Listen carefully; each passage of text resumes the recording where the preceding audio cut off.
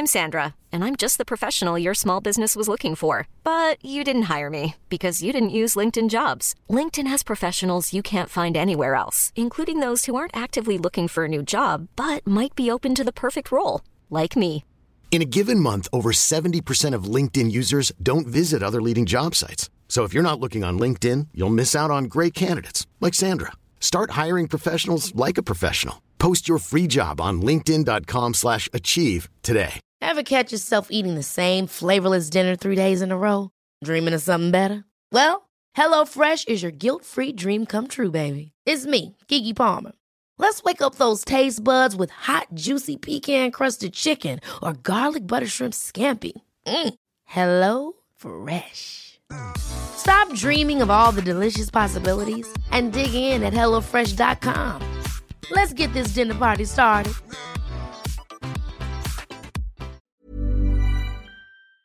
Välkommen till ännu ett avsnitt av Lomma Karlaplan med Gillian Anderson och Kenneth Andersson.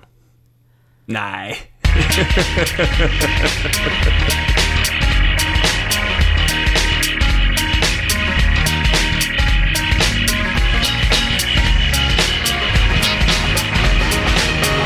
I tisdags gick vi igenom det här med att byta identitet och försvinna. Du ville ju göra det för du hade missat Henriks födelsedag, har jag, om inte minns helt fel. Och sen tog diskussionen väldigt annorlunda väg för min del när plötsligt visade sig att min fru Anette var involverad också i den här planen. Ja, exakt. Vi har ju funderat ganska mycket på det här, både hon och jag. Jag märkte det. Visade det sig. Ja. Till min förvåning. Men hörde, du berättade för mig att Henrik nu mer, alltså, vi skojar ju med att han var lite lik Malotru där i Le Bureau. Men ja, han har gått upp i rollen helt alltså. Alltså nu har det faktiskt spårat ur lite. För att när jag sa det, han bara, nej det är väl inte. Jag bara, men jo, på allvar. Han gör samma minspel som du. Han studerar folk på samma typ av integritet. Sådär, lite hard to get-stilen. Liksom. Han bara, jag håller inte med. Liksom. Och så nu när det har gått en vecka in i 2 säsonger. Nu sitter han och bara, det är så vi tänker. Han börjar liksom prata vi-form helt plötsligt. Nu har han helt gått upp i rollen. Så jag tror faktiskt att han har inga problem med att se sig som honom. Nej. Så det är en Palestina-sjal med Amerika och sen är han hemma liksom? Ja, och lite grov skäggväxt liksom sådär. Och så ser han så här svår. Han ser alltid den här skådespelaren, nu jag kan inte uttala hans namn så lika bra som du kunde, men han ser ju lite liksom ledsen ut jämt också. Han har ju såna här hundögon som... Ja, och det gör faktiskt Henrik också. Han säger, jag kan liksom inte bli arg på honom för helt plötsligt så tycker jag att jag måste genom leverpastej. Men själv då? Har du någonsin sådär blivit förväxlad med någon annan? Eller tyckt att fan vad jag är lik den här personen liksom? Ja, men jag har ju faktiskt gjort det alldeles för mycket också. Jag gick ju helt upp i att jag var Gillian Anderson, därav presentationen. Så när vi såg den här The Fall, hon är liksom också... som jag har i mina sämsta tillfällen en förmåga att se sig själv som så här kvinnornas man. Eller männens kvinna. Alltså hon är den som så här vet hur hon ska handskas med män. Och det där kan jag ju också tycka att det där har jag lite koll på. Minsann. Lite intimidating som det heter på engelska helt enkelt. Ja, exakt. Så att jag är lite oskön i det. Och vid något tillfälle så säger någon karaktär så här, men du är en sån som vi män drömmer om. Jag bara, men jag vet.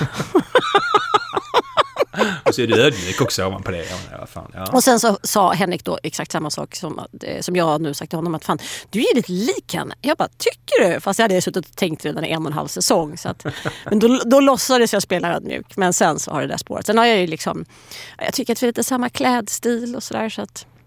Ja, men du då?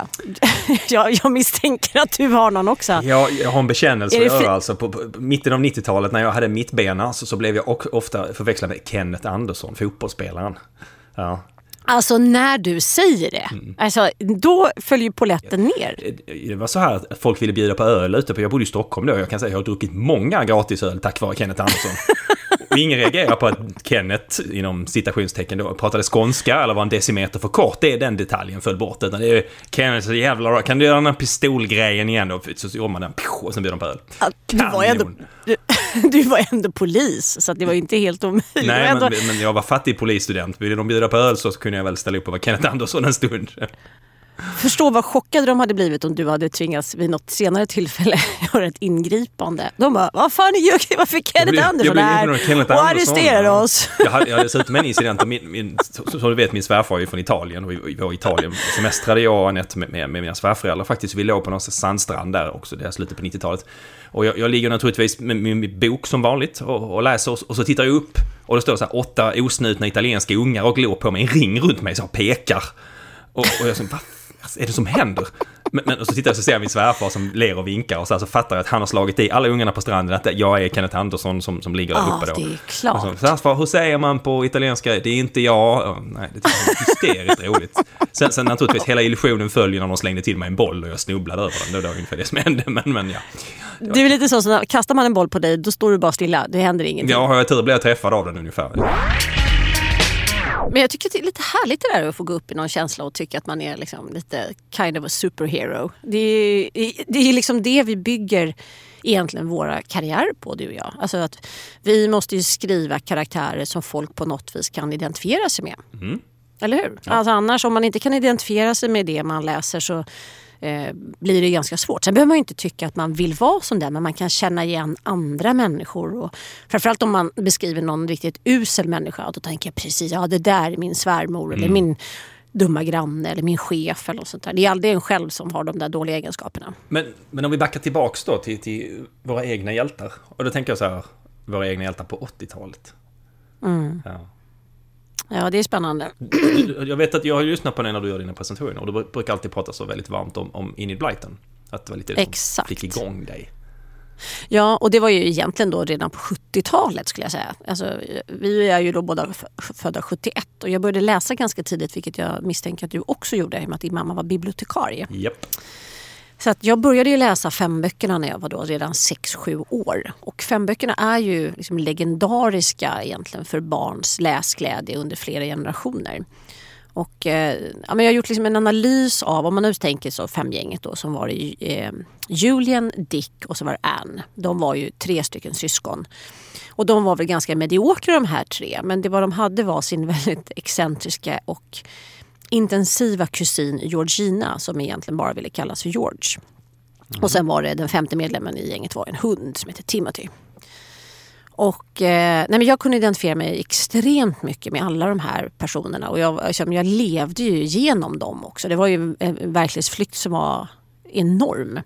Men det är ju berättartekniskt faktiskt jävligt liksom skarpt upplagt. Alltså hon är ju perfekt på karaktärsbyggnad och cliffhangers och det är en renodlad dramaturgisk berättelse hon sysslar med i varje bok.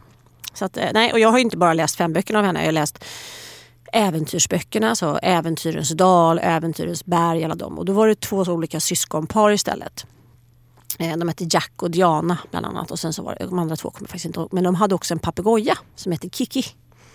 Som kunde prata och som sa tokiga saker i rätt sammanhang och flög upp i något träd ovanför några bovar och lät som en människa. Alltså en väldigt smart grej att ha som ett inslag liksom, i en bok. Och sen så var det Hemliga Sjuan och sen var det mysterieböckerna med en väldigt olycklig en av pojkarna i det här gänget, han hette Fatty och han var också ganska tjock enligt berättelsen. Men det är kanske lite onödigt att liksom döpa ett barn till Fatty då, eller? Kanske inte helt okej. Kan jag känna. Det hade inte funkat idag. Sen har vi en här kille som kallas för tjockis. Ja, ska han verkligen heta det? Ja, och det är ju egentligen bara roligt om det är en väldigt mager människa. Liksom. Alltså, jo, möjligen då. Men jag tänker på Georgina. Det är ju rätt modigt att ha. Hon är ju en pojkflicka, men hon vill väl nästan vara kille, eller hur? Ja, alltså idag skulle man säga att hon är väldigt queer. Och jag menar, hon skapades ju då på 40-talet. Och att skriva om en flicka som ville vara pojke, klippte av sig håret, ville ha pojkkläder och svarade inte på tilltal om man inte kallade henne för George. Det är ju väldigt, alltså, det är ganska banbrytande. Och det var väl egentligen det Enid Blyton faktiskt var. Sen så var det lite tragiskt då att eller tragiskt, men det var insiktsfullt på senare tid att jag trodde att jag var George, och inte för att jag ville vara pojke utan mest för att hon var modig, hon klättrade i träd, hon gjorde ju sånt som liksom alla pojkar vågade göra enligt liksom den tidens mått. Och hon som pushade gränserna hela tiden för de andra. Så, ja, exakt. Vi vågar inte, vi gör det här. Jo, det gör vi precis. Hon gick över gränsen. Och sen så framförallt så sade hon sig upp mot auktoriteter. Alltså, hennes pappa var väldigt våldsam och aggressiv. Och hon stod upp mot honom och hon käftade emot. Hon sa ifrån, hon satte gräns. Allt det där som jag liksom tyckte att det här borde jag kunna göra men inte riktigt lyckades med i min egen uppväxt. Så att när jag var vuxen så insåg jag att jag var ju inte alls George. Jag var ju den här Anne. Blyg har jag aldrig varit. Det kan ingen någonsin anklaga mig för. Men ja, det kanske inte jag tänker på heller när jag tänker på det. Nej, men jag har inte heller varit de som har stått på barrikaderna och skrikit högst. Och jag har aldrig liksom hamnat i riktigt dåliga sällskap. Jag har varit ganska försiktig. Jag har varit en försiktig general för att liksom ratta mig igenom livet. Vilket har räddat mig också. Men nog inte 17 var jag någon George, utan jag var betydligt mer timid och försiktig. Men det var ändå tur att George fanns på något sätt. Att du kunde känna så att jag skulle vilja ha gjort det här och George är lite min förebild. Ja, men och, sen kan man väl säga så här, jag blev ju George. Alltså det var ju liksom den person jag kom att bli. Även om jag kanske inte var det som barn så tycker jag nog idag att jag är nog fan George idag. Så det är ju ballt. Ja, men det kan du hålla med om lite. Ja. Alltså, du vet att jag är inte så att man på något idag. sätt skulle tro att du är en kille. Men till sättet är du nu, ja. Men jag har väl också alltid varit en av grabbarna liksom. Jag har alltid haft mycket killkompisar och så. Sen så passar jag lika bra med tjejer. Det är liksom inte någon grej, men jag är väldigt oblyg och ganska orädd idag som vuxen. Men du då, vad läste du? Vad var dina första liksom upplevelser? Mina 5 böcker var ju då tvillingdeckarna. Jag älskade tvillingdeckarna Claes och Göran. Till början med var de ju rödhåriga, som jag. Ja, exakt. Och det var inte alltid så jätteroligt att gå i skolan när man var rödhårig på 70- och 80-tal. Jag hoppas det är bättre nu, men man fick höra en del taskiga kommentarer. Det där tror jag helt har slagit om. På min dotters årskurs så är absolut den mest populära killen Ginger, som de kallar honom. Ja. Och jag tror att det här har fått ett genombrott med Prince Harry. Säkert. Alltså jag är bara född i fel decennium, det är det jag inser. Alltså det. Ja. Nej, men som min dotter, hon säger alltså, han är Ginger. Så, ja. De säger det nu. Jag säger mina barn så Ginger. Det är coolt, men var rödhårig, det var inte så coolt. Men Ginger är coolt, det är en annan grej. Just det. Men tvillingdeckarna Claes och Göran och deras kusin Hubert Norlén. Ja, han bor ju på Kaptensgatan i Stockholm. Ja, i dina hoods. Ja, Östra Reals skinande S, eller vad han kallades för. Ja, han har A i allt utom idrott. Det hade han B, vilket är väldigt bra tycker jag. Alltså, ja, det känns inte som Hubert är B. Alltså, han borde nog ha, men ja. Så deras Siva Ahlrud, som är ju en pseudonym för 2 olika författare, tror jag. Och sen tror jag att de fortsatt skriva, någon annan har skrivit på licens några lite senare också. Just det, för det här är intressant. Varför hade man varför valde man just namnet då? Sivar Ahlrud? Ja. Jag kommer ihåg att jag såg de verkliga namnen en gång. Och då var jag så förvirrad så nu förstår jag ingenting. För jag tror att det var ett hopkok av de verkliga namnen. Ja, och det kändes inte sådär coolt heller direkt, deckarnamn. Jag tänker mig såhär, Dirk Diggler, det är ett coolt namn. Siva Ahlrud, ja, det känns inte så. Nej, exakt, det är det. Nej, men det skulle kunna vara alltså Ivar S. Ahlström Rudberg. Säkert något sånt. Jag skulle gissa det. Ja. Men det var liksom, det var verkligen mina. Jag gillar de berättelserna. De är ju en blandning av spänning och ganska mycket humor också. Och Claes och Göran som ställer till det hela tiden och deras kusin som stycker upp saker och ting, och så råkar de halka in i mysterier konstant. Så det var stor, det var ju, de kom ut de här gröna ryggarna med B. Wahlströms, så att så fort det var födelsedag eller jul fick jag en sån. Det var alltid ett högtidstillfälle för mig, att liksom, tvillingdeckarna. Det var bra grejer. Jag har provkört dem på mina barn nu. Tyvärr har de väl inte åldrats särskilt väl. Nej. Det är svårt med berättelser och sådär. Jag säger att om det bara funnits en telefonkiosk i närheten. Och mina barn, telefonkiosk. Va? Ja. Jag vet. Ni måste framkalla filmen i kameran. Och de också, va? Det är svårt när premissen hänger upp på sådana grejer. Det blir lite jobbigt. Ja, men som du också sa, de höll på att snacka slang en hel del. Vilket var konstigt, för Claes och Göran var från Motala, om jag minns. Men de är längre upp från Norrland, tror jag. I någon sån här påhittad ort. Så det ska vara ännu konstigare. Det blir ännu mer konstigt när de ska prata slang, ja. Ja, för de gör ju det. Det är lite så här, tjenare. Ja. Har en tjottablinga, har du checkat titsylt? Vad heter det? Glosoppa till... Nej, jag vet inte. Ja, glosoppa, precis. Jag kan inte...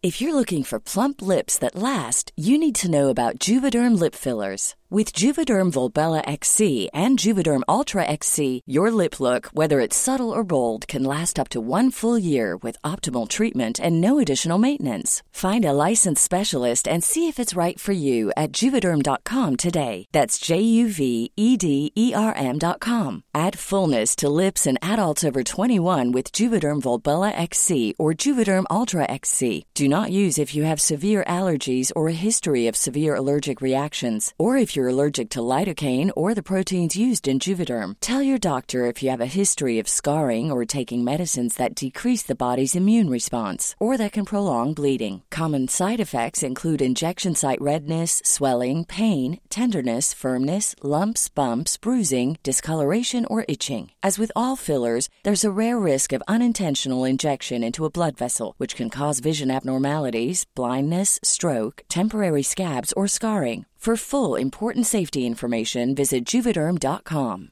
Hiring for your small business? If you're not looking for professionals on LinkedIn, you're looking in the wrong place. That's like looking for your car keys in a fish tank. LinkedIn helps you hire professionals you can't find anywhere else, even those who aren't actively searching for a new job but might be open to the perfect role. In a given month, over 70% of LinkedIn users don't even visit other leading job sites. So start looking in the right place. With LinkedIn, you can hire professionals like a professional. Post your free job on linkedin.com/achieve today. Wow. Nice. Yeah. What you're hearing are the sounds of people everywhere putting on Bombas socks, underwear, and T-shirts made from absurdly soft materials that feel like plush clouds. Yeah, that plush. And the best part? For every item you purchase, Bombas donates another to someone facing homelessness. Bombas. Big comfort for everyone. Go to bombas.com/ACAST and use code ACAST for 20% off your first purchase. That's bombas.com/ACAST. Code ACAST. Jag har haft en bokserie på gång för länge, men jag har liksom inte hunnit komma till skott, för jag har ju lite andra saker ibland.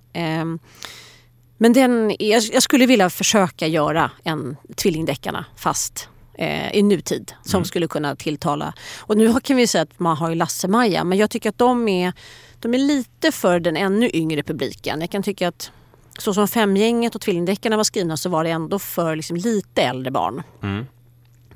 Tänker jag i alla fall. Jag vet inte varför jag...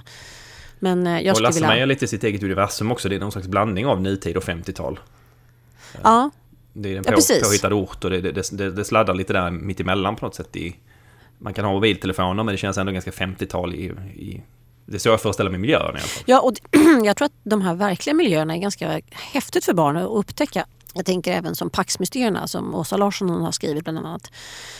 När det är Mariefred och man åker dit och man liksom kan gå runt i Gripsholmområdet och sådär. Jag tror att det är ganska kittlande för barn att det går att ta på i verkligheten också. För annars är det väldigt många barnserier som bara är rena fantasivärldar. Det är lite som dina Marianne Gidorff bussresor. Jag gillar det konceptet jättemycket.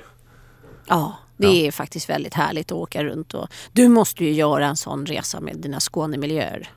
Ja, fast det blir mycket mer åkande. Det är så tacksamt för dig. Du åker liksom bara runt Östermalm och sen så tar ni dricker ni champagne på något ställe och sen åker ni på ES och käkar choklad och så. Det är ju perfekt. Liksom. Ja, det är mycket kortare. Men om man bara får med sig en rejäl matsäck tycker jag i din buss så jag är helt med på det. Ja, campingbord och fälla ihop. Men det är en annan författare som jag tog stort intryck av när jag var jag vet inte, någonstans i 10-årsåldern där. Var ju Maria Gripe.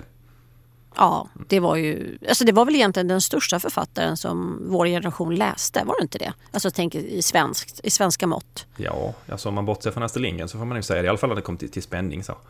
Ja, men jag tänker också för Maria Gripe, om vi nu pratar om åldersgrupperingar där lite grann, så faktiskt riktar sig till en betydligt äldre publik än vad Astrid Lindgren gjorde. Jag menar, Tordyven flyger i skymningen, Agnes Cecilia, Skuggan över stenbänken. Det var ju liksom böcker som man läste upp till man kunde vara 12-13 utan problem. Ja, absolut. Och alltid lite övernaturliga draget i det. Som Astrid Lindgren hade ju mestadels till en Blomqvist som också är lite krim ju, definitivt. Men det jag gillar med Maria Gripe var ju det här övernaturliga. Framförallt Agnes Cecilia kommer jag ihåg att jag gillade jättemycket. Ja, jag var ju också väldigt förtjust i det här, så här gömda fack, lönndörrar och övernaturlighet och saker som hade hänt tidigare som kunde ha en koppling till nuet. Alla de där grejerna. Ja, Jag håller på med en sån berättelse nu faktiskt. Tänker jag, i nästa bok, Våroffer, kommer komma till påsken 20. Och det kommer vara något sånt, något kvarlämnat, gammalt, lite stil med Agnes Cecilia. De har, visst är det så här garderober som de har, eller hyllor som är igensatta, är det inte det som man öppnar och så finns det saker innanför? Just det. Ja, de var men det är samma där, jag har testat att köra dem på mina barn. Framförallt Tordriven flyger i skymningen, den gick väl som radioföljetong för mig, den provlyssnade vi på. Men det var också... Deras känsla för berättande är annorlunda. De vill att det ska gå fortare, helt klart. Ja, jag tror det. Jag tänker också, vi har också försökt med Tordriven flyger i skymningen och Agnes Cecilia. Och det är liksom, det funkar inte riktigt. Min dotter tycker ändå att det är ganska spännande med de här övernaturliga historierna. De har rum 312 eller alltså det är olika sådär som är, jag kommer inte ihåg, Inger Atterborn heter hon det? Agneborn, ja. Agneborn.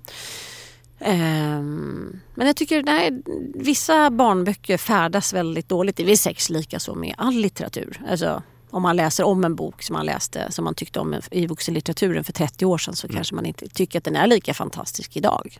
Nej, för berättandet har utvecklats. Det handlar ju inte bara om att man pratar slang eller att man har mobiltelefoner, men också berättartekniken har ju ändrats ganska mycket.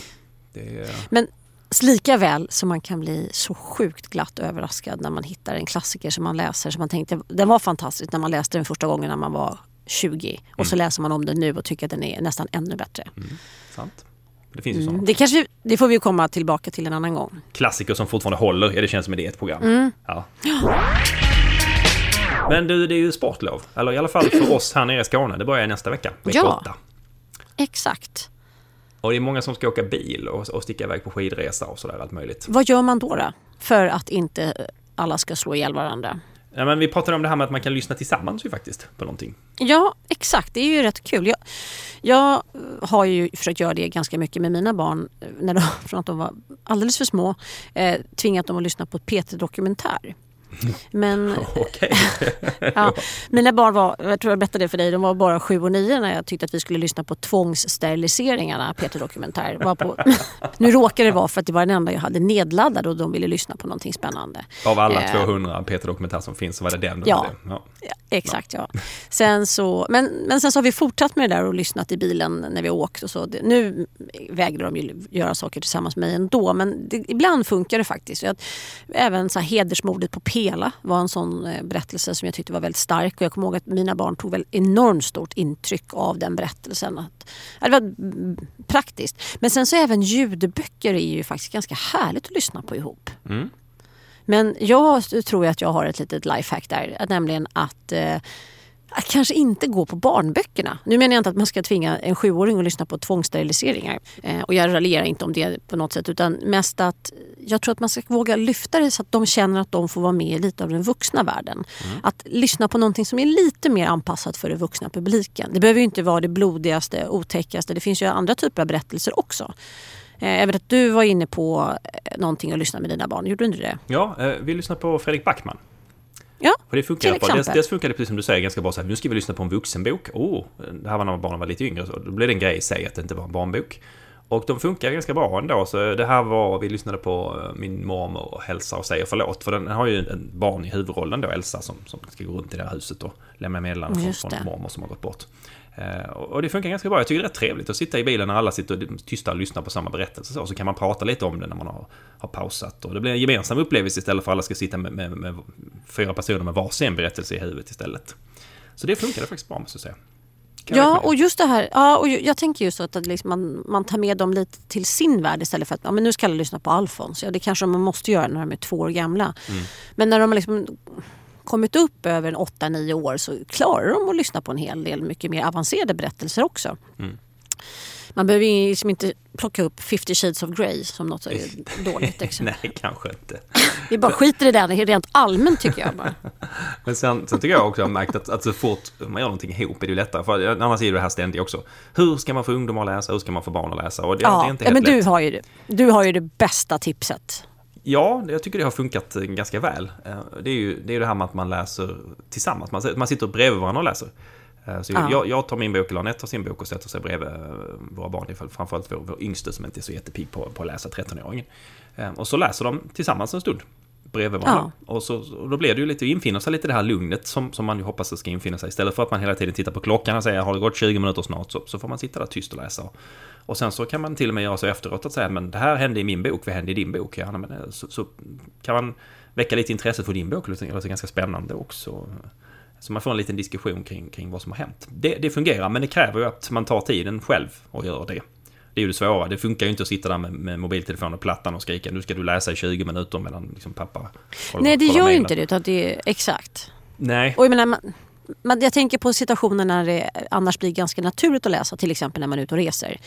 Alltså man tänker på när man reser någonstans, alltså rent i bilen eller flygplan eller tåget eller vad det nu kan vara. Men också på plats. Jag vet inte vad du brukar göra, men jag älskar ju semestern när jag bara får ligga helt platt. Jag inte behöver göra någonting. Det är min favoritsemester. Och då läser jag ju, det är verkligen då jag plöjer. Jag kan läsa 2-3 böcker om dagen utan problem. Och då märker man ju till slut att barnen också faktiskt bara, har du ingenting jag kan läsa? Så det är ju faktiskt väldigt bra. Jag kom på en annan grej som faktiskt funkar som vuxenlitteratur även för barn. När jag var lärare och min klass gick i 5:an, så fick jag faktiskt syn på i lättlästa hyllan på biblioteket att Ondskan fanns som lättläst version. Och då sa bibliotekarien att men den här boken funkar ju även för de killar som inte överhuvudtaget är sugna på att läsa. Ja. Och då tänkte jag perfekt, för då hade vi läst ut första Harry Potter som högläsning. Och då tog jag Ondskan, lättläst version, och läste som högläsning för barnen. Och jag har aldrig haft så tysta elever. Det var helt magiskt. Det var väldigt bra. Det tycker jag är ett bra exempel också på vuxenlitteratur som funkar för relativt 10-åringar. Därifrån. Jag kommer ihåg att jag läste den ganska tidigt också. Jag var väldigt tagen av den. Bra bok, håller fortfarande.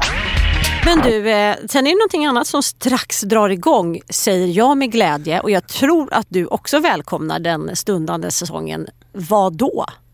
Men du tänker naturligtvis på grillsäsongen 2019. Ja! Ja! Den börjar jag faktiskt på måndag.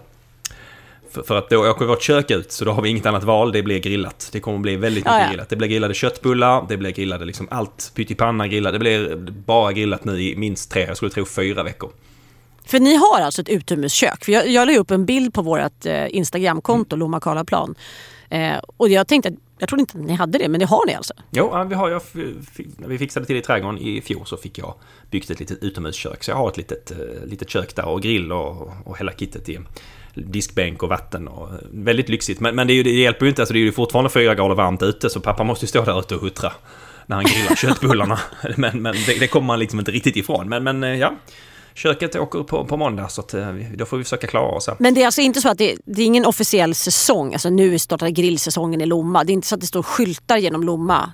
Ta fram grillen, köp grillkål, det är inget sånt. Det brukar man kunna se så fort bensinmacken börjar ta fram grillkålen, då är det dags, eller gasol. Vad fan säger, här finns gasol. Det är mycket gasol nu. Det är Lomma är mycket Weber grilltätt är det. Ja, men du, låt höra då. Vad står du i den frågan? För det är ju faktiskt en fråga. Det är en vattendelare.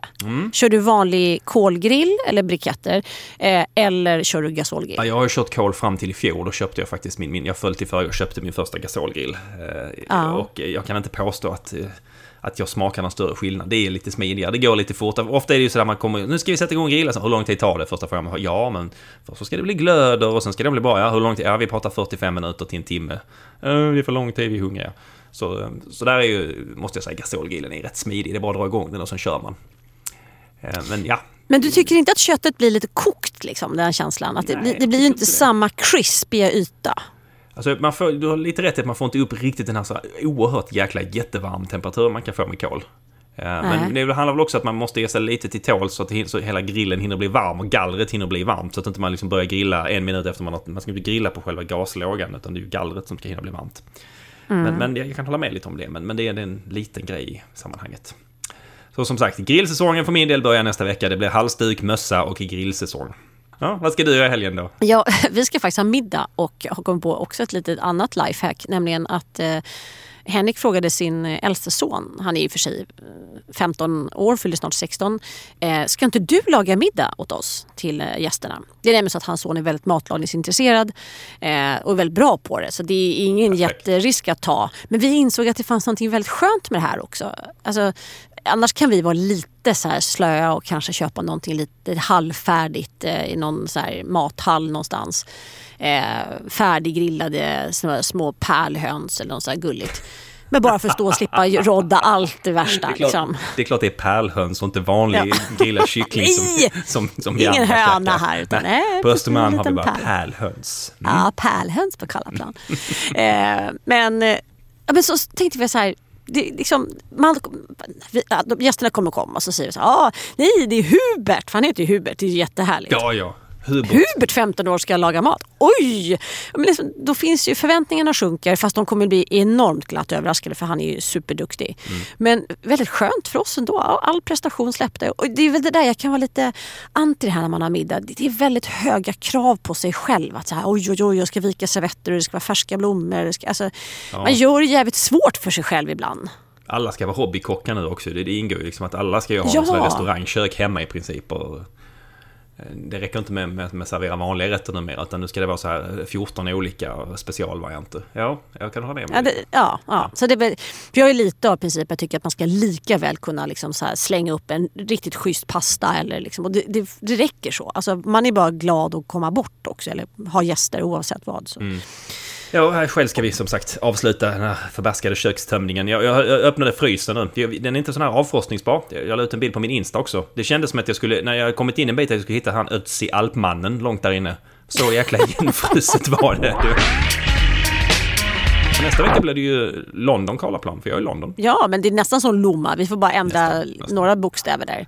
Så det blir London Karlaplan. Flashigt värre. Jag ska träffa mitt förlag faktiskt, och så passar vi på. Och det är det här som du säger med flyga eller inte och så vidare. Men vi har tänkt så här att vi försöker lägga ihop jobb och nöjesresor så mycket man kan, som att man flyger i onödan. Och sen är det faktiskt så fantastiskt. Vi flyger med SAS. Och de har ju nu börjat då att de miljökompenserar. Om man är SAS Eurobonus-medlem så kompenserar de för det här CO2-avtrycket. Och det är samma sak för mig faktiskt. Jag ska ha ett jobbmöte veckan efter som ska bli väldigt spännande, så jag kanske kan berätta om. Och i och med att jag är i USA då, så är det extra spännande kanske. Men du, vad säger man? Safe flight eller nice flight? Safe travel, ja exakt. Så hörs vi på tisdag. Det gör det. Trevlig helg. Trevlig helg. Hej. Hej.